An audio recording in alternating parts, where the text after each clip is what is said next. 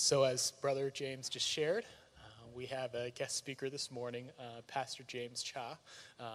Pastor James served in Central Asia with Pioneers for about 10 years, and since 2010, he's been serving in the D.C. area, reaching out to the Muslim people there. A little bit about Pastor James. He is certainly not a stranger here at Harvest. He has been here a few times, so if he looks familiar, maybe it's because you saw him before, but there's also a younger version of Pastor James in our congregation who is our youth pastor, Josiah Cha. So Pastor James also has three kids. So there's Johniel, Josiah, and Karis. And also, a very interesting fact about Pastor James is that he asked his wife to marry him on their third date. So, just a nice, fun, interesting fact. We like to give some color and some fun context to our guest speaker. But if you could welcome up Pastor James, a nice, warm Harvest welcome.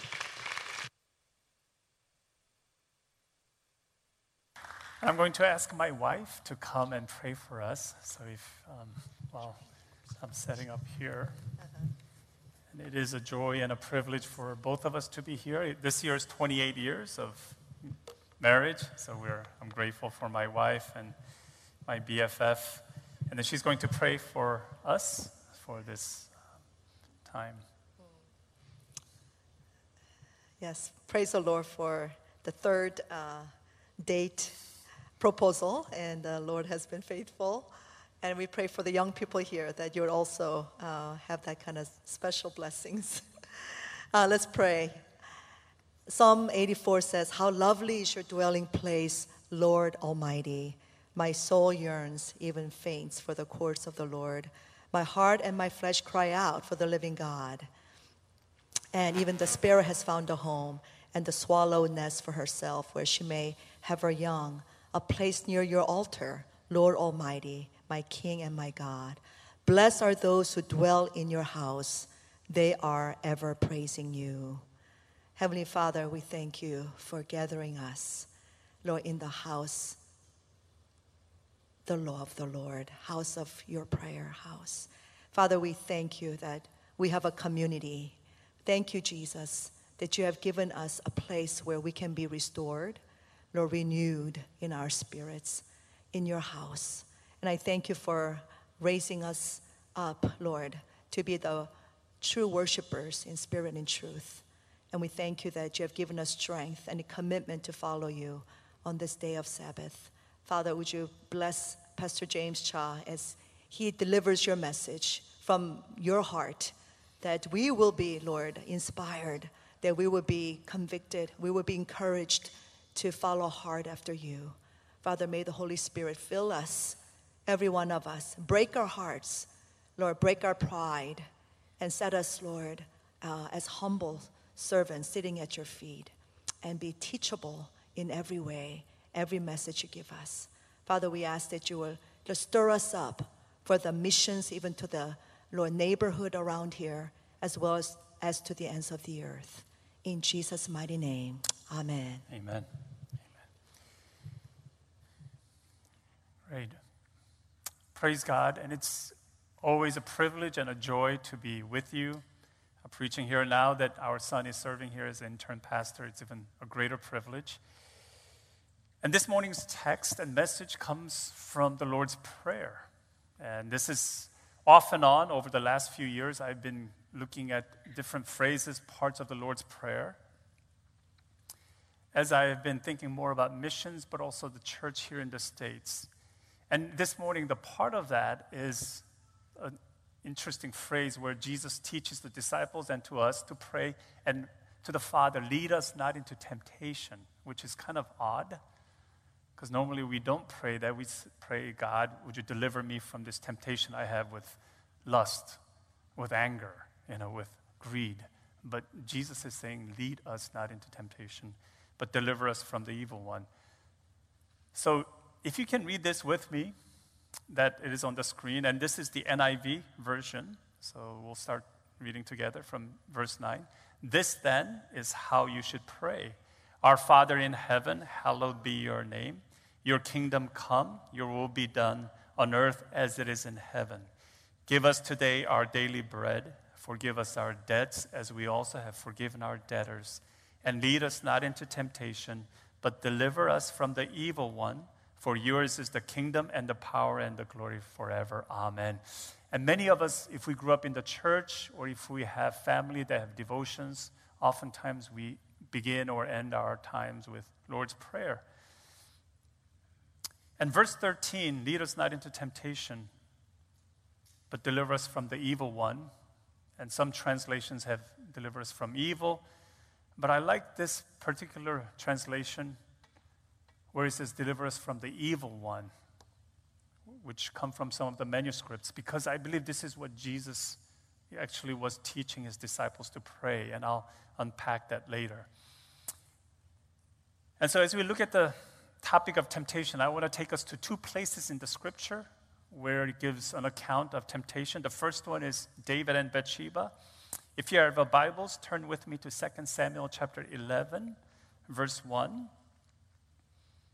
2 Samuel 11, verse 1. And it says, in the spring, at the time when kings go off to war, David sent Joab out with the king's men and the whole Israelite army.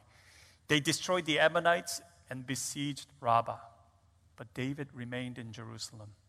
One evening, David got up from his bed and walked around on the roof of the palace. From the roof, he saw a woman bathing.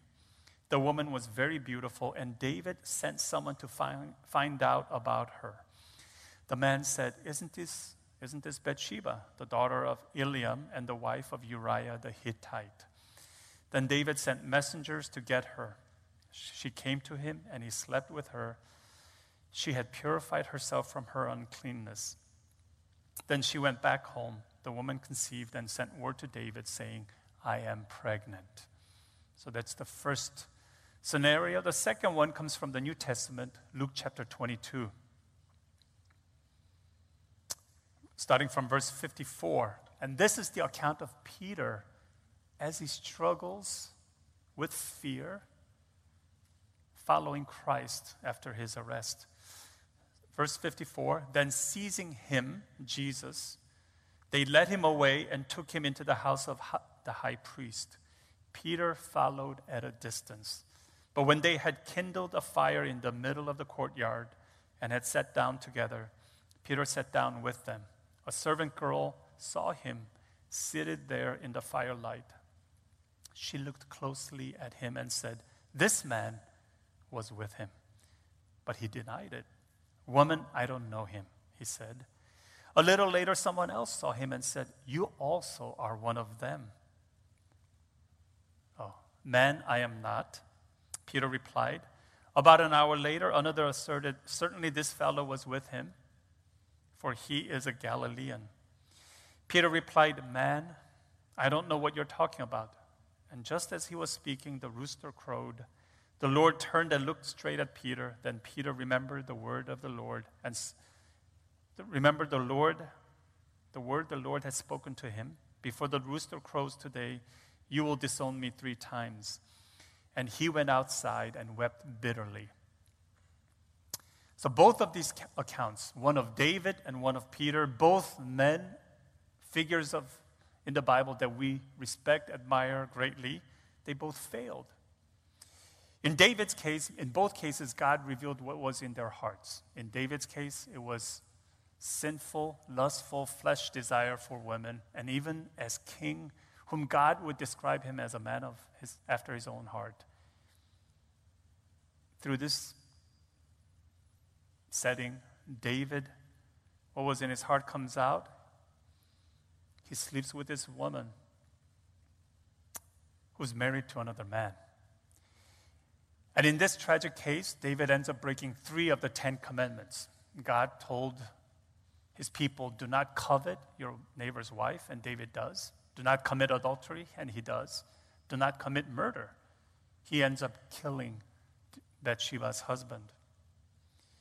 And eventually God confronts David through his prophet Nathan. When the child is born, David does repent. And in his genuine repentance, he writes Psalm 51, which to us is a great source of inspiration, encouragement, and challenge, even as we struggle with our own sin. As we jump to Peter's temptation in Luke chapter 22, we see that Peter's fear and pride are revealed. He was the one who told Jesus, even if others disown you or deny you or fall away from you, I will never do that. And that was a few hours before Jesus' arrest. And when Jesus is arrested and Peter follows Christ into that courtyard, his fear is revealed. His dependence on his own strength is revealed. And Jesus had already warned his disciples many chapters before, actually at the beginning of their ministry together. He had warned them that they would be arrested, they would be brought before those who would persecute both Jesus and him. And Matthew 10:33, Jesus says this, "But whoever disowns me before men, I will disown him before my Father in heaven." And so Peter knew those words. And even though he knew those words, when he was confronted by the possibility of being arrested and tortured like Jesus, he would disown Jesus 3 times. And just as in David's case, David would repent, so does Peter. It says he goes out bitterly, he weeps, he repents. And we know that after Jesus is resurrected, he comes back. He spends time with his disciples, and he does restore Peter. In John 21, Jesus restores Peter, reinstates the relationship that had been broken, restores Peter to his place of being one of the leaders. And eventually, after the coming down of the Holy Spirit, after the giving of the Holy Spirit, Peter becomes the leader of the early church.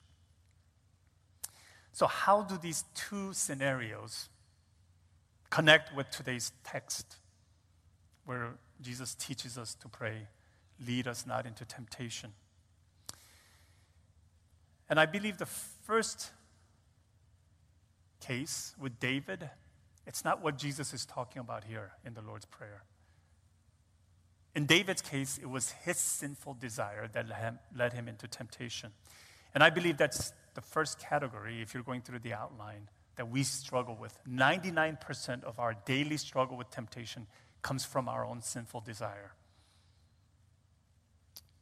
And that takes us to James chapter 1, verse 13. You can turn there with me, and I'll read it. James 1:13, where it says, "When tempted, no one should say, God is tempting me, for God cannot be tempted by evil, nor does he tempt anyone. But each one is tempted when by his own evil desire he is dragged away and enticed. Then after desire has conceived, it gives birth to sin, and sin, when it is full grown, gives birth to death." That's the process. Our sinful flesh desires lead us into temptation. We sin, and it's in David's case, he not only commits adultery, he commits murder. Death comes about, physical death. But in the long run, if we do not repent of our sins and come back to Christ, come back to God, then it ends up as we are eternally separated from God, the source of life. And that becomes the second death, the eternal death. But I want to point out in the Lord's Prayer today, Jesus did not teach us to pray, "Father who art in heaven, let me not be tempted by addictions that I have to pornography, to drugs, to substance, to anger." He doesn't teach us to pray to be delivered from temptation, to the habit of gossiping, lying, fits of rage and violence against my coworkers, my family, my proneness to greed or buying things that I don't need. Because Jesus knew the root of all that temptation is the sinful desire that we have, our flesh desire, that we all struggle with.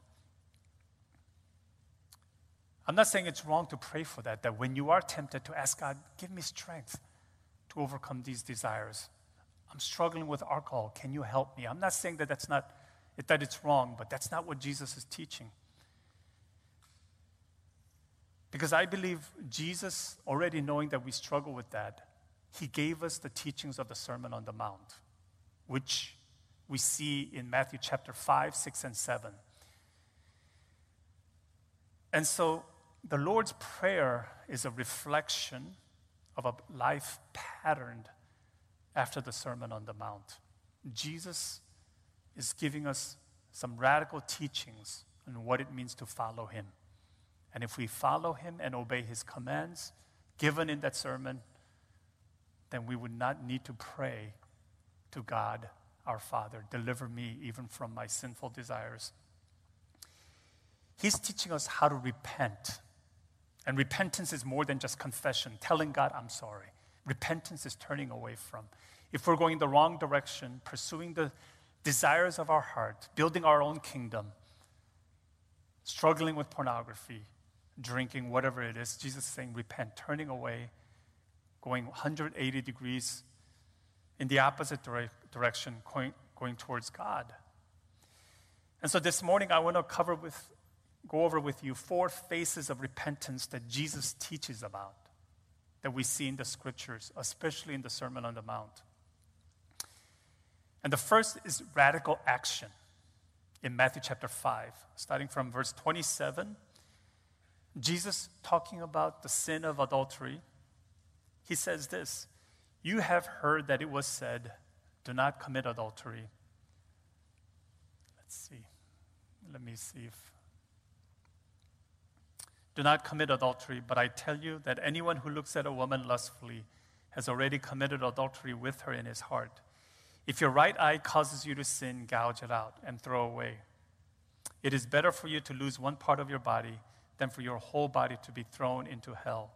And if your right hand causes you to sin, cut it off and throw it away. It is better for you to lose one part of your body than for your whole body to go into hell." And Jesus is telling us, let me just go to the first part. He's teaching us, if you are struggling with your flesh desires and it's tempting you to sin, deal with it radically. And literally, if we followed Christ's teachings, I believe all the men in this room, we should only have one eye, including me. Because I have had struggles with pornography. And some of the women here, because we're finding out pornography is no longer an issue with men, it's with women as well. And Jesus saying, if your hand causes you to sin, cut it off. Go to heaven with just one hand. Whatever it is, violence, rage, immorality, to cut it off. And I think in spirit of Jesus' teaching, his principle here, many of us, we should cut off our tongue.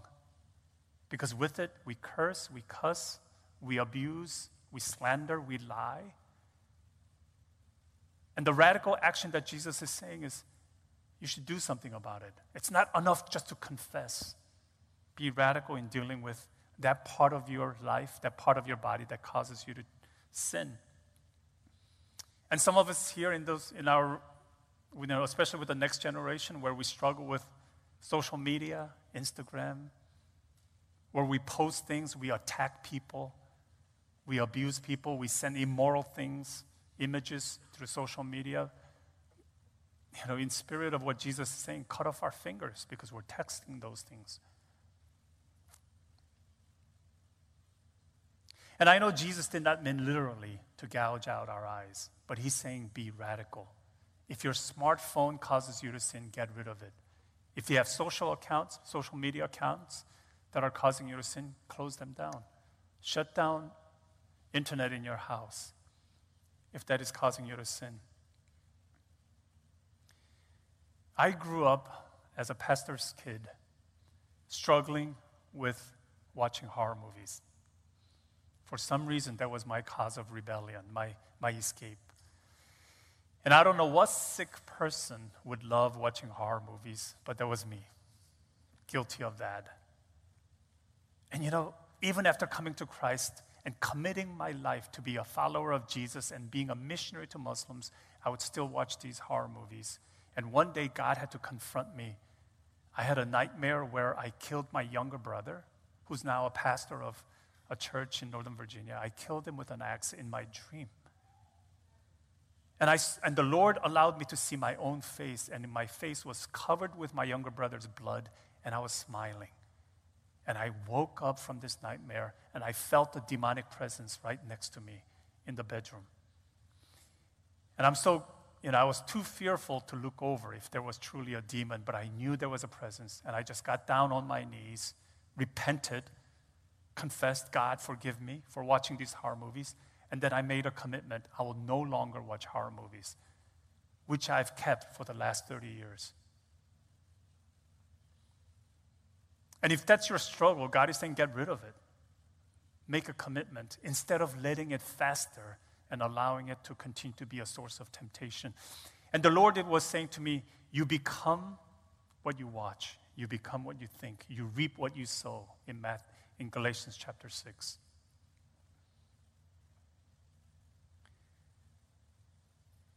So I encourage you to seek counseling, biblical counseling through the pastors here, or if you know a ministry. My wife and I, we do believe in inner healing ministry as well. Some of you are struggling in bondage where with your own strength you cannot break out of it. And in Jacksonville, Florida, there's a ministry called Christian Healing Ministries where people with charismatic gifts will pray for you to be set free from things, struggles. We've really recently discovered on a short-term mission to Turkey, there was a Ukrainian woman who wanted to serve in this church, Andrew Brunson's church, actually, in Izmir. And she asked my wife and her prayer team, pray for me that God would open the door. I'm not seeing fruit in my ministry. And as my wife and these two other women were praying for her, the Lord showed them a vision that her womb was very dark. And they sensed that something happened. And so they asked, have you had abortions? And this Ukrainian woman, Christian for 20 years, said, yes, I had 3 abortions. And so they asked this woman, well, repent. Can you repent and confess that it was wrong and ask God to forgive you? And you know what she said? Out of her pride, she said, I was living in Soviet Union times when everyone did that. So she refused to repent. And she could not receive the blessing of the Lord of forgiveness and cleansing of her sins. And I do want to put out this challenge. If there has been abortion in your life, or if you're the man who caused pregnancy and told your girlfriend to have an abortion, that is murder. You need to renounce that and confess that. Do not hide that. Because the healing and the refreshment of the Lord will not come. And that's what was blocking this woman from having ministry with the Lord. This young man that you see on the screen, his name is Abdul Rashid. He was a Muslim who came to Christ in Kyrgyzstan. He was struggling with cigarette smoking. He would smoke 2 packs of cigarette a day. A terrible habit, and he wanted to break that. But even after coming to Christ, he was struggling. So the pastor of our house church challenged him, and he said, why don't you fast 3 days and ask God, ask the Holy Spirit to help you to break this habit of cigarette smoking. Because the same thing happened with this pastor. He had been struggling with cigarette smoking, and God broke him after fasting 3 days. So Abdul Rashid, first time he fasted and prayed 3 days, just no food, drinks, water. It didn't break. So the following week, he did it again for another 3 days, fasted and prayed, and that time the Holy Spirit broke it. So from that day on, he no longer had a desire to smoke. And I know with our generation, the next generation, vaping, e-cigarettes is becoming popular, and I don't know, the Holy Spirit knows who you are. I'm not saying this to condemn you, and the Holy Spirit doesn't come to condemn when he convicts us of sin.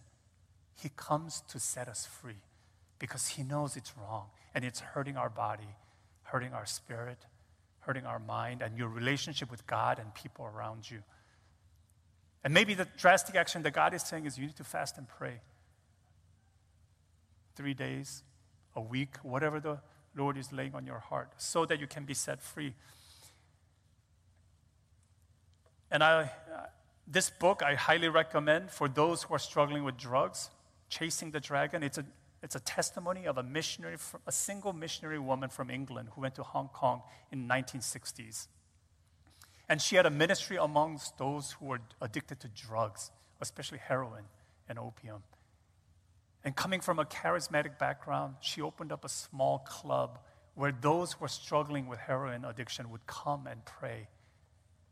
And as they turned their life over to Jesus, they would be set free. But in this one case, this young man, many of his friends would be locked up for 1 week to go through that terrible withdrawal symptom where they're begging for heroin. And then they would be set free after 1 week of intense struggle. But this young man came in, started worshiping Jesus, a gang leader. He started praying and worshiping Jesus, and somehow at that time, the Holy Spirit came upon him, and he received the gift of tongue on his own, without anyone laying on of hands. And he prayed for 30 minutes, and then at the end of the 30 minutes, he was set free. He didn't have to go through the withdrawal, the harsh reality of withdrawal.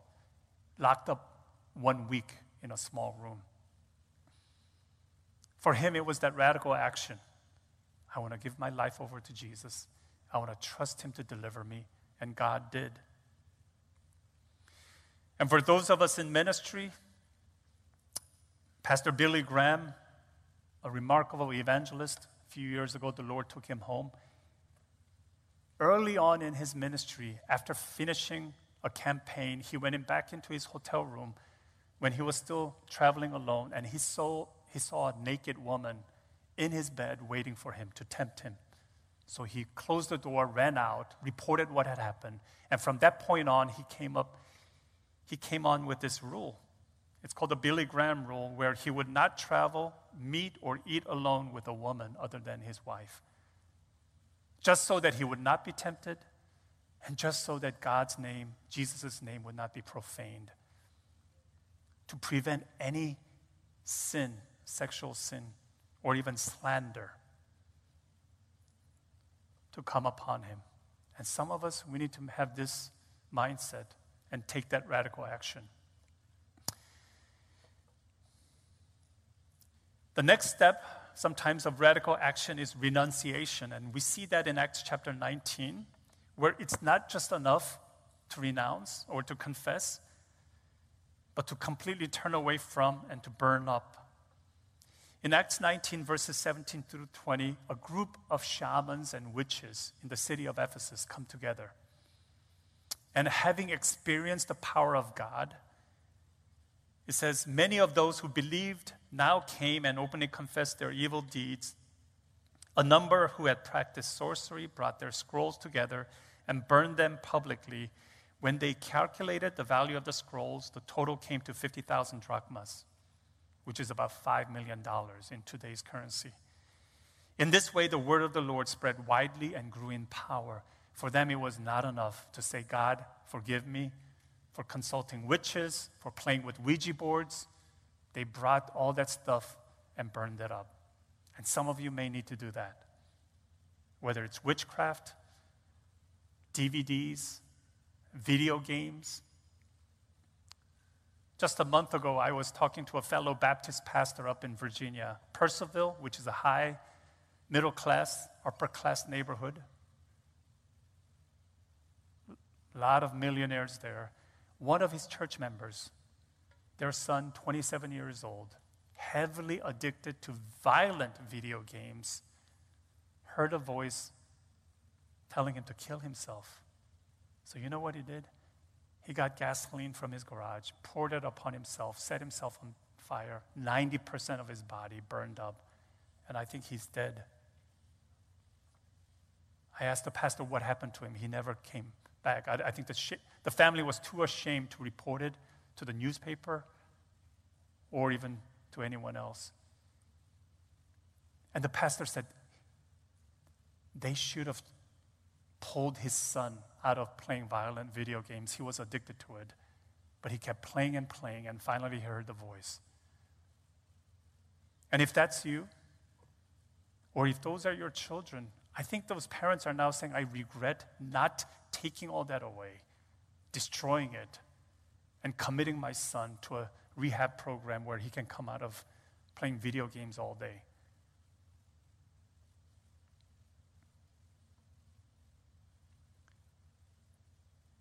And so Jesus is inviting us to take radical action as we repent. This woman that you see on the screen, her name is Shoista. She was a Tajik Muslim and a witch. And my wife spent 4 hours with her sharing the gospel. At the end of 4 hours, this woman came to Christ. And faith took her to Acts 19, the passage that we just read, and explained to her, you need to not only confess to Jesus what you have done is wrong, but you need to burn up all the instruments of witchcraft, including the Quran. And so she burned them up that day to be set free. Otherwise, she could be tempted to go back. And they wanted to close the door to any temptation to go back to witchcraft. 2 days after she burned up the witchcraft, all the artifacts, she had a dream, and in her dream, she was baptized by John the Baptist. Isn't that amazing? You know, even before we could baptize her in the river, the Lord sent her a dream. I am pleased with you. And he baptized her in the Jordan River by John the Baptist. And so I want to encourage and challenge you. Are there things in your life that cause you to sin and tempt you? The radical action is to burn them up. Don't sell them. Other people don't need to be tempted by the same thing. Burn them. That's just exactly what they did in Ephesus. The next part or phase of repentance is reconciliation. In Matthew 5:23, Jesus teaches us this in the Sermon on the Mount. Therefore, if you are offering your gift at the altar and there remember that your brother has something against you, leave your gift there in front of the altar. First go and be reconciled to your brother, then come and offer your gift. Jesus is saying, before you come and offer anything, not only offering, come to church to worship or even enter into ministry, or I know we just sent a team to Ecuador. Before they can even engage in missions, make reconciliation, confess your sins, bring healing in your relationship with one another and with God, and then serve Him, and then offer gifts to Him. So what you see on the screen is me and my daughter Karis when she was 1. My wife and I and our 3 kids, we went to Varanasi, India for 3 months on a short-term mission trip. And our job was to do research amongst Ansari Muslim people group.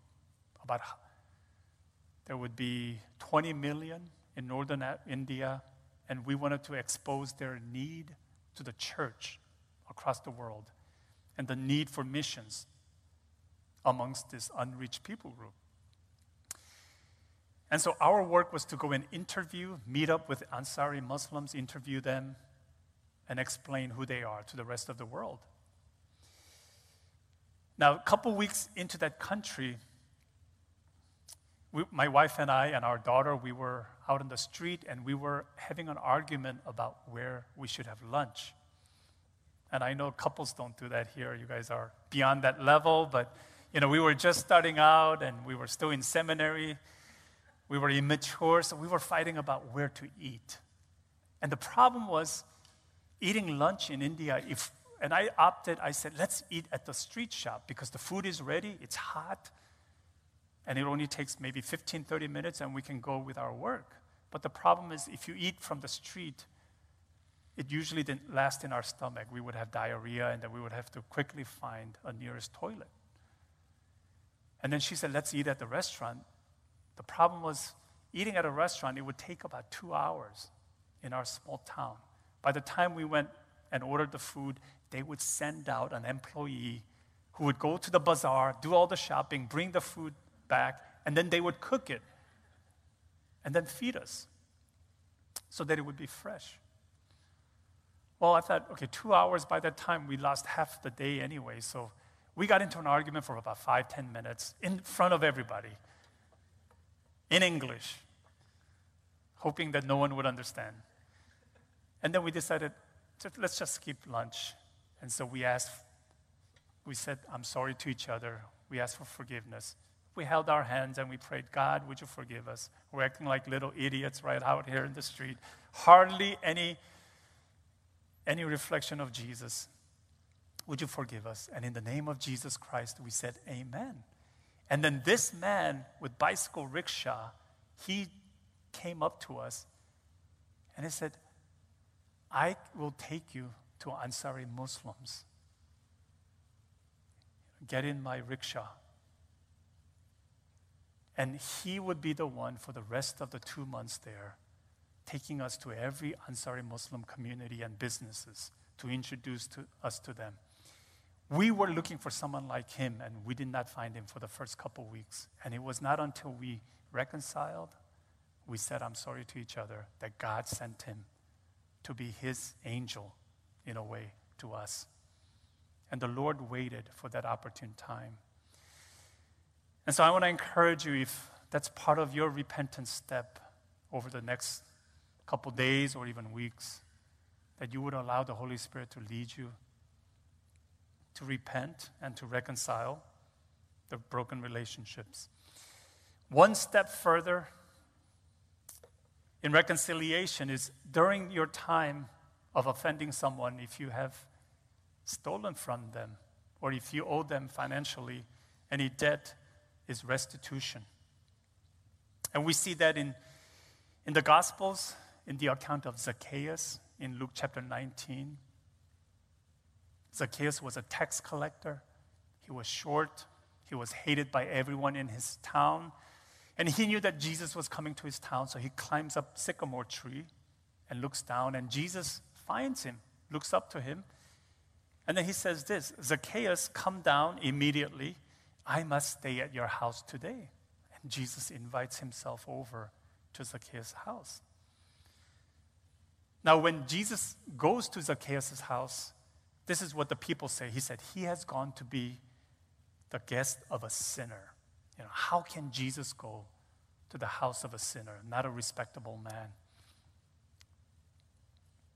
But Zacchaeus, even though he knows what people are saying, he invites Jesus to his home. And then he says later, he stands up and he says to the Lord, look, Lord, here and now I give half of my possessions to the poor. And if I have cheated anybody out of anything, I will pay back 4 times the amount. Here is true repentance. Not only that he says to God, forgive me for cheating people, but God, because I have cheated people, if I have done that to anyone, I will pay back 4 times as much.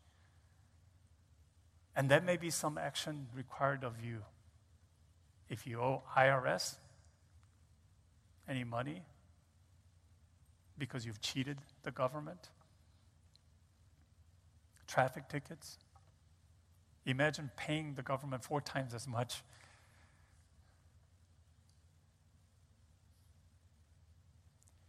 But I believe that's an action that God requires in our lives. So let's see, next slide. So that's a picture of Zacchaeus, and then this, you may not recognize him, but the one who's smiling brightly, that's Josiah, Pastor Josiah, and his brother. Those are our typical pets in Uzbekistan. So if you think they're cool pets, go to the mission field. You can have amazing pets on the mission field. Well, anyway, about that age, when we were living in Samarkand, we were living with a Tajik Muslim family, and as parents, we made the mistake of buying our children slingshots from Thailand. And so Josiah was practicing, he and his brother were practicing that in our courtyard, and he accidentally broke a glass of our neighbor, and he didn't tell us that. And so 2 days later, our neighbor told us, and so we spanked Josiah. He had no food that evening, he and his brother. And then the next day, I decided we need to make restitution. It's not enough to say, I'm sorry. What you have damaged, you have to fix. So he and I, we went to the local glass shop, and whatever allowance he had, plus any future allowances, we took that money, paid for the glass, came back, and replaced the glass because restitution was needed. And to my knowledge, he has not broken any more neighbors' windows. You can ask him about that. But it's this process of correcting our mistakes that's part of the repentance. And I don't know where you are in your relationship with Jesus, but if you owe people money and you have stolen from somebody, and they may not even know about it, you need to go and confess. Otherwise, I believe you will not be set free, and that temptation to steal, to lie, will continue with you. And Jesus is saying, be radical. If you made a crime, if you sinned against anybody, not only confess, but repent.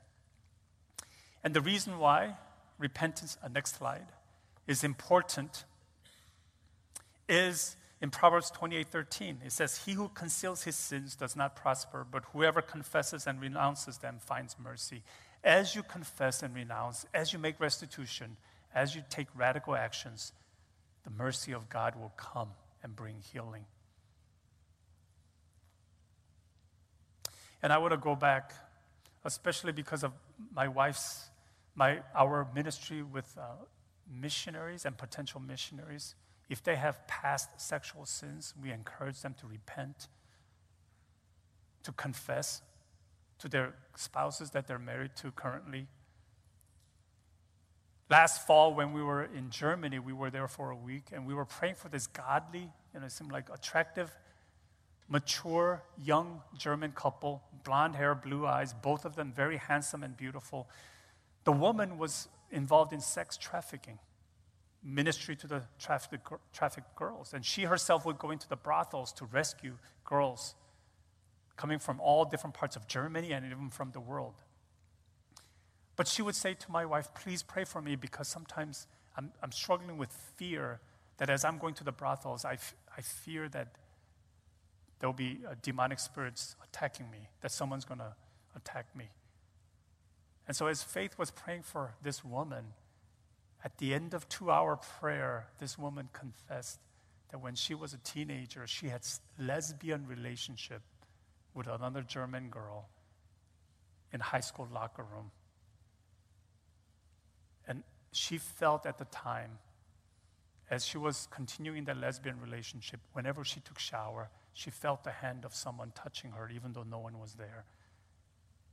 And that relationship had opened the door for the demonic spirits to come and harass her. And she did not know how to deal with that. And she was not confessing that until that time. She was confronted. And by God's grace, she decided to repent and confess that openly and ask God to forgive her. And her countenance changed. And from that day on, she was set free from the fear of evil spirits that would come and touch her or attack her. She found mercy. In Acts 3:19, it says, repent then and turn to God so that your sins may be wiped out, cleansed by the blood of Jesus, that times of refreshing may come from the Lord. And this is God's desire. He wants to send revival. That refreshing, another way to say it is recovery of breath. That God's breath will come. Something that we had when we first came to Christ, we lost over the years because of our struggle with sin. Because we didn't confess and repent and renounce.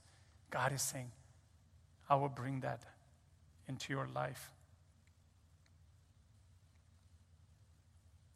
Next slide.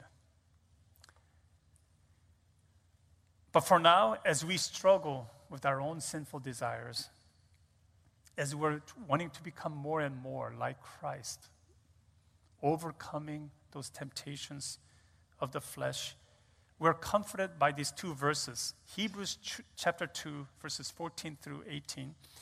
It says this, since the children have flesh and blood, he too shared in their humanity, so that by his death he might destroy him who holds the power of death, that is, the devil, and free those who all their lives were held in slavery by their fear of death. For surely it is not the angels he helps, but Abraham's descendants. For this reason, he had to be made like his brothers in every way, in order that he might become a merciful and faithful high priest in service to God, and that he might make atonement for the sins of the people. Because he himself suffered when he was tempted, he is able to help those who are being tempted. And so Jesus took on flesh and blood, and he was tempted in the same way and suffered through that so that he may help us in our time of need when we are tempted. Next slide. And so that takes us to those times in our lives when we're struggling with temptation. And sometimes we don't even know it. And God will send us gentle reminders. So, as some of you know, this is our home that God has blessed us with. We didn't buy it, we didn't build it, but someone decided to let us live there. It's a gift to us. 10 acres, beautiful place. It even has a swimming pool. And you can ask Pastor Josiah more about it, how God blessed us with this home. About a year after we moved in, our 2 sons are studying in college. Both of them are living together in an apartment, and they're in need of a dresser. And missionaries, we struggle with materialism just like the rest of the congregation. And so we decided we need a dresser. And so one Sunday after church, it began to rain. And as we were going home, we saw a sign for yard sale. So my wife and I went into this small house looking for a dresser. We didn't find any, but we found these 2 ornamental pillars to put plants on. And we wanted that for our new home. So we didn't find a dresser, but we came and we spent about 30 minutes. We bargained with them and we got a good deal, half price, so we saved $40. So we went home, put them in our dining room, and we were admiring that. And then a thunderstorm started and a lightning struck, and it struck very close to our house. The whole house shook. The next day I go out, and it actually struck a tree. And the tree fell, but thank God it didn't strike our house. It just fell just short of the house. And then I wanted to cut it up with a chainsaw, so I tried to open the garage door, and it wouldn't open. The electrical surge from the lightning strike took out our garage door opener. And I felt like God was saying to me, the money that you saved on those ornamental pillars is nothing compared to, it would cost me $200 to fix this. And so I chose not to fix the garage door opener, because every time I open it up manually, it's a reminder of what the Lord said. In Exodus 31:14, observe the Sabbath because it is holy to you. Anyone who desecrates it must be put to death. I'm glad that God did not put me to death, because whoever does any work on that day must be cut off from his people. And God was saying, James and Faith, honor me on the Lord's day. Don't go about doing what you want to do. And I know he had the right to strike me. But because of his mercy, and he knows I'm weak, he was reminding me, whatever you do on Sunday, it's a day of rest and worship. And so I don't know what your struggles are even on Sundays. If you're going after games, watching TV, ask God, is that really honoring the Lord?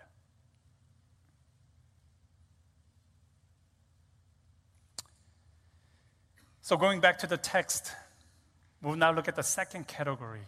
The first one is our sinful desires. The second one, what is Jesus talking about in the prayer, lead us not into temptation? And I believe there are times, just like in Matthew chapter 4, this will happen. So turn with me to Matthew chapter 4, verse 1. Because I believe as Jesus was teaching us the Lord's Prayer, his mind was going back to a few chapters earlier at the beginning of his ministry, after being anointed by the Holy Spirit, when he came out of the Jordan River being baptized. This is what happens. Then Jesus was led by the Spirit into the desert to be tempted by the devil. After fasting 40 days and 40 nights, he was hungry. The tempter came to him and said, "If you are the Son of God, tell these stones to become bread." Jesus answered, "It is written, man does not live on bread alone, but on every word that comes from the mouth of God." Then the devil took him to the holy city and had him stand on the highest point of the temple. "If you are the Son of God," he said, "throw yourself down, for it is written, he will command his angels concerning you, and they will lift you up in their hands so that you will not strike your foot against a stone." And Jesus answered him, "It is also written, do not put the Lord your God to the test." Again, the devil took him to a very high mountain and showed him all the kingdoms of the world and their splendor.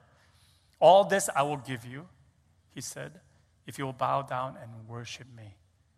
Jesus said to him, "Away from me, Satan, for it is written, worship the Lord your God and serve him only." Then the devil left him, and angels came and attended him. And this account of the temptations of Jesus, when he suffered after fasting 40 days, hungry, and Satan comes to tempt him, is what's on his mind. That God would not do that with us, because it was the Spirit that led Jesus to be tempted, and he suffered. And he says, pray that God would not let you do that. Because these three temptations of Jesus, in a way, were parallel temptations that the people of Israel struggled through in the desert. When they were coming out of Egypt, during 40 years, they complained to God, "We don't have food." God gave them manna. "We don't have a drink." And God gave them water from the rocks.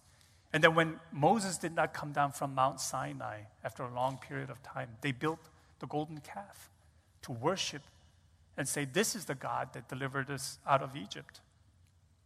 And in all three cases, Jesus overcomes the temptation with God's word. And I want you to see that God did not make Satan disappear. He did not put Satan in a cage. Instead, he allowed Jesus to be tested, which is another word for temptation, to be proven, to be validated of who God is. And God wanted Jesus to overcome the temptations through the power of the Holy Spirit and by trusting in God's word. And he allows that to be an example to us. And so that Jesus can become this high priest that we read about here in Hebrews chapter 4. Can we read this together? "Therefore, since we have a great high priest who has gone through the heavens, Jesus the Son of God, let us hold firmly to the faith we profess. For we do not have a high priest who is unable to sympathize with our weaknesses, but we have one who has been tempted in every way, just as we are, yet was without sin. Let us then approach the throne of grace with confidence, so that we may receive mercy and find grace to help us in our time of need." And this aspect of Jesus, since the time that he ascended into heaven, even today, this is his blessing to us, his role in our lives.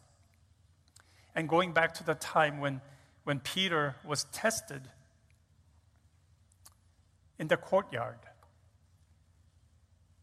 few hours before that testing, this is what Jesus had already warned Peter in Luke chapter 22, verse 31. He says to Peter, "Simon, Simon, Satan has asked to sift you as wheat, but I have prayed for you, Simon, that your faith may not fail, and when you have turned back, strengthen your brothers." You see, what Satan did was he came to Jesus and asked for permission. "Can I test your disciple Peter?" And Jesus gives the permission. And that's going to happen in our lives. As you advance God's kingdom, Satan is going to come to test you. Not because of your flesh desires, but because you're going into his kingdom. And he doesn't want that. And he wants you to fail. And he wants you to be fearful. Yes, Peter struggled with pride. He's the one who said, "I'm the best of," he thought he was the greatest of all the disciples, that he would never deny Jesus. But that had to be tested. But the amazing thing is, Jesus knew that, and he said, "I have prayed for you that you would not fail." And Peter does deny Jesus 3 times, but because of Jesus' prayer, he's restored, and he eventually comes back being the leader of the church.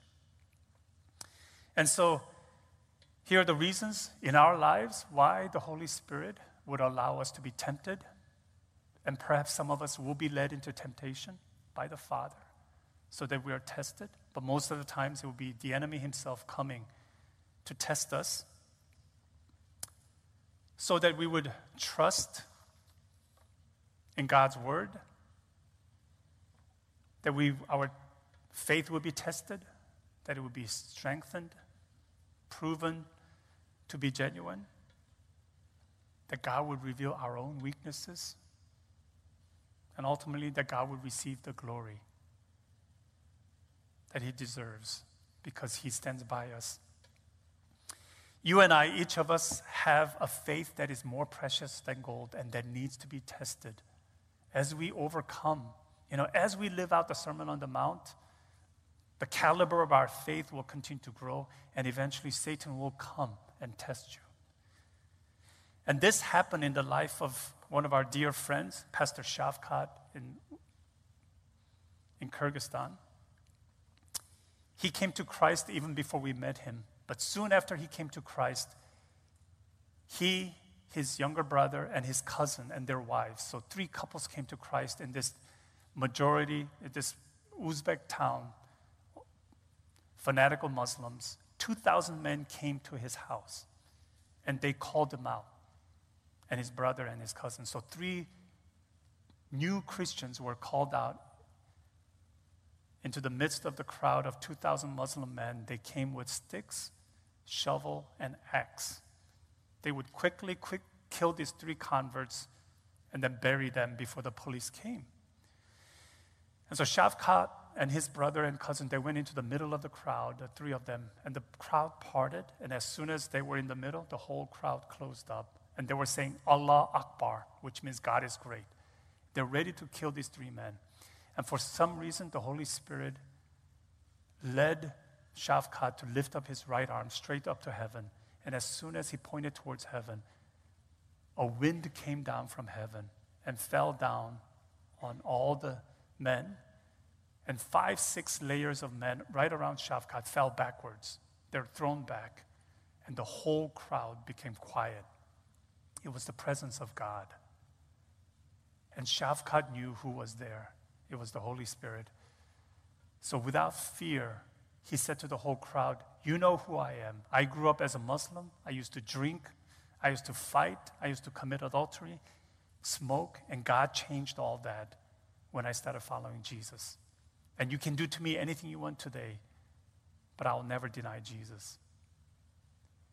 And the priest, the Muslim priest who organized this gathering, this unrest, he said to his crowd, how come none of you can say this about your religion like this man is saying about Jesus?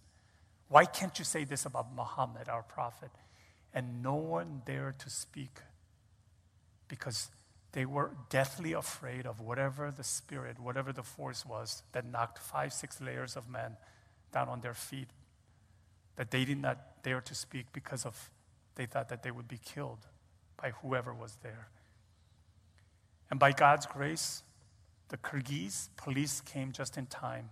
They saw that there was a demonstration. They drove right into the middle of the crowd, arrested the 3 men because they thought these were the insiders, those who were inciting the rebellion. They arrested them, put them in prison, and during that time, the U.S. Embassy heard about this, and the American government put pressure on the Kyrgyz government. Do not allow anything to happen to these 3 men. Your country is supposed to have constitutional freedom of religion.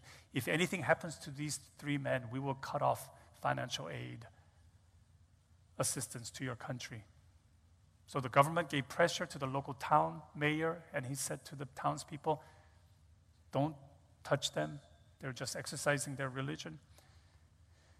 And so when we moved to Kyrgyzstan in 2006, we met with him and his wife. We heard his testimony. We were overjoyed at his stand for Jesus, even though he could have been tempted to deny Jesus so that he would not be killed. He chose to stand firm for Jesus, and God honored him. And during our 1 year working with him in 2006, 2007, over 30 Muslims came to Christ, and 3 house churches were born through that ministry together. But he had to be tested first, and the Holy Spirit allowed him to be tested by the crowd of people from his town. And I want to close with this example, a more recent example right here in the States. Her name is Jaylene Hinkle. She's a gifted soccer player. She's in the National League right here in the U.S. In 2018, she helped her North Carolina professional team win the National Women's Soccer League Championship. But a few years before that, in 2015, being a strong, devout Christian, a follower of Jesus, after the Supreme Court's same-sex marriage ruling, this is what she posted on her Instagram. She said, Jesus didn't come to save those who already believed in him. He came for the lost, the rejected, those who are abandoned, so that they would find and believe him. And then she says this, I believe with every fiber in my body that what was written 2,000 years ago in the Bible is undoubtedly true. It's not a fictional book. It's not a pick and choose what you want to believe. You either believe it or you don't. This world may change, but Christ and his word will never change. Amen. And then she says, the rainbow was a covenant made between God and all his creation that never again would the world be flooded as it was when he destroyed the world during Noah's time. It's a constant reminder that no matter how corrupt this world becomes, God will never leave us or forsake us. Thank you, Lord, for this amazing grace, even during times of trial and confusion. And then 2 years later, in 2017, she was invited to join the national women's team, to play for the team. But it meant that she would have to wear a jersey that symbolized the Gay Pride Month. And she chose not to wear that jersey. She chose not to play. And these are her words. I just felt so convicted in my spirit that it wasn't my job to wear this jersey. I gave myself 3 days to just seek and pray and determine what God was asking me to do in this situation. And after her time of prayer, it would be fame, recognition, moving up the ladder to play for the national team, win championships. But she chose not to play, to honor God. And I believe that's why on this recent, when there was the Women's World Cup in Paris, she was not on the team roster. They did not even invite her. Because both the coach and the team captain are openly gay, lesbian. And she was not invited. Just like Jesus' third temptation, where Satan said, if you bow down and worship me, I will give you all the kingdoms and the splendors of the world. And this woman, Jaylene Hinkle, said, no way. I will honor Jesus. And it doesn't matter if I play on the national team or not. She did not bow down to Satan. The temptation was there, but she chose not to bow down. And Jesus, when she was praying and fasting, asking God, what do I do? He answered her. And so as we come to a close, if we can come before God and just close our eyes, bow our hearts before God.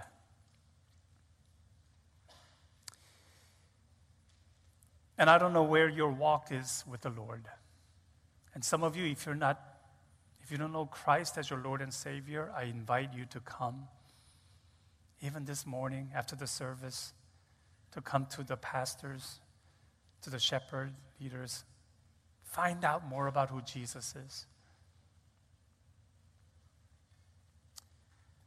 so that you would give your life over to him. But some of you, if you already made your confession of faith and you've been following Jesus for many years, if you're still struggling with your sinful desires, addiction to horror movies, video games, social media, substance, habit of lying, gossiping, God is asking to take some radical actions. So I'm going to invite the Holy Spirit to come.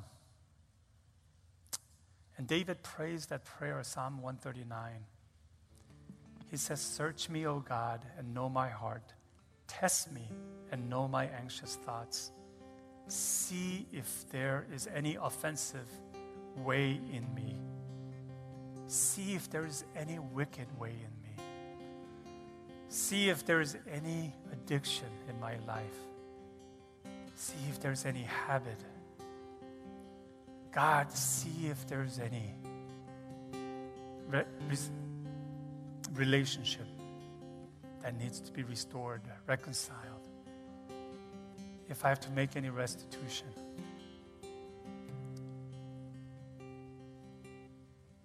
And then David prays, and lead me in the way everlasting. That God would lead us, not into temptation, but to follow Christ faithfully. And knowing that at those times, as we are following Christ and advancing His kingdom against those who are living in the kingdom of darkness, that we will be tested, that we will be tempted. But at those times, we know that we have a high priest who prays for us, intercedes on our behalf, will strengthen us,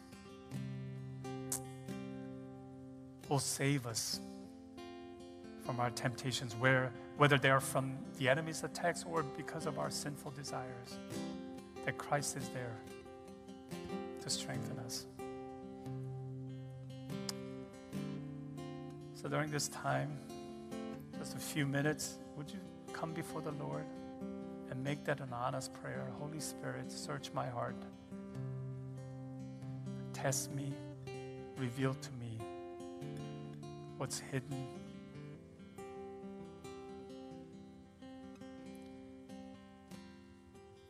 And for some of you, the Holy Spirit may have already been pointing that out. And then you need to take the next radical step. Not only just to confess, but to deal with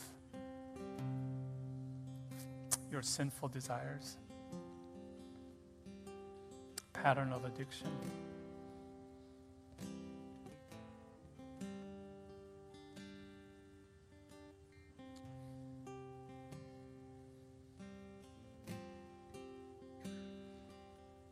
So that you can truly be a follower of Jesus Christ.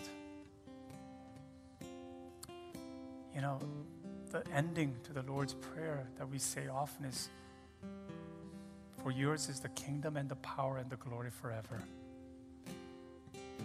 And so that through our lives, you know, as we overcome the temptations from our sinful desires, as we put to death that part of us that often lead us to temptation,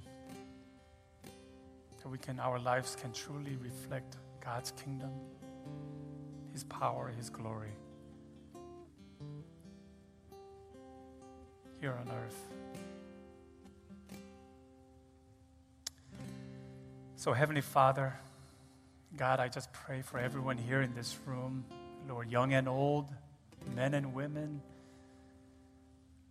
rich and poor, coming from all different backgrounds.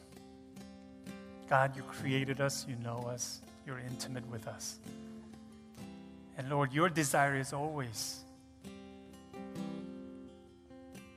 to consecrate us, to make us more holy as you are holy, to make us like your Son, Jesus Christ. So Lord, today, this morning, this afternoon, we ask, Lord, that you would have your way in us. Reveal to us, Lord, those areas in our lives where we need to just lay down, put to death. And Father, we do pray for those times, just like in Shavkat's life or Jaylene's life, where they were tested, they were tempted, but their faiths were genuine. Lord, they stood up for Jesus. And God, you honored them, and you are honoring them. And so, Father, we pray for that aspect of our lives as well, as we advance your kingdom into the places of darkness. And when we are tested, that you would deliver us from the evil one, just like you did with your Son, Jesus Christ. That you would also deliver us to overcome those temptations so that we may bring glory to you. In Jesus' precious name, amen.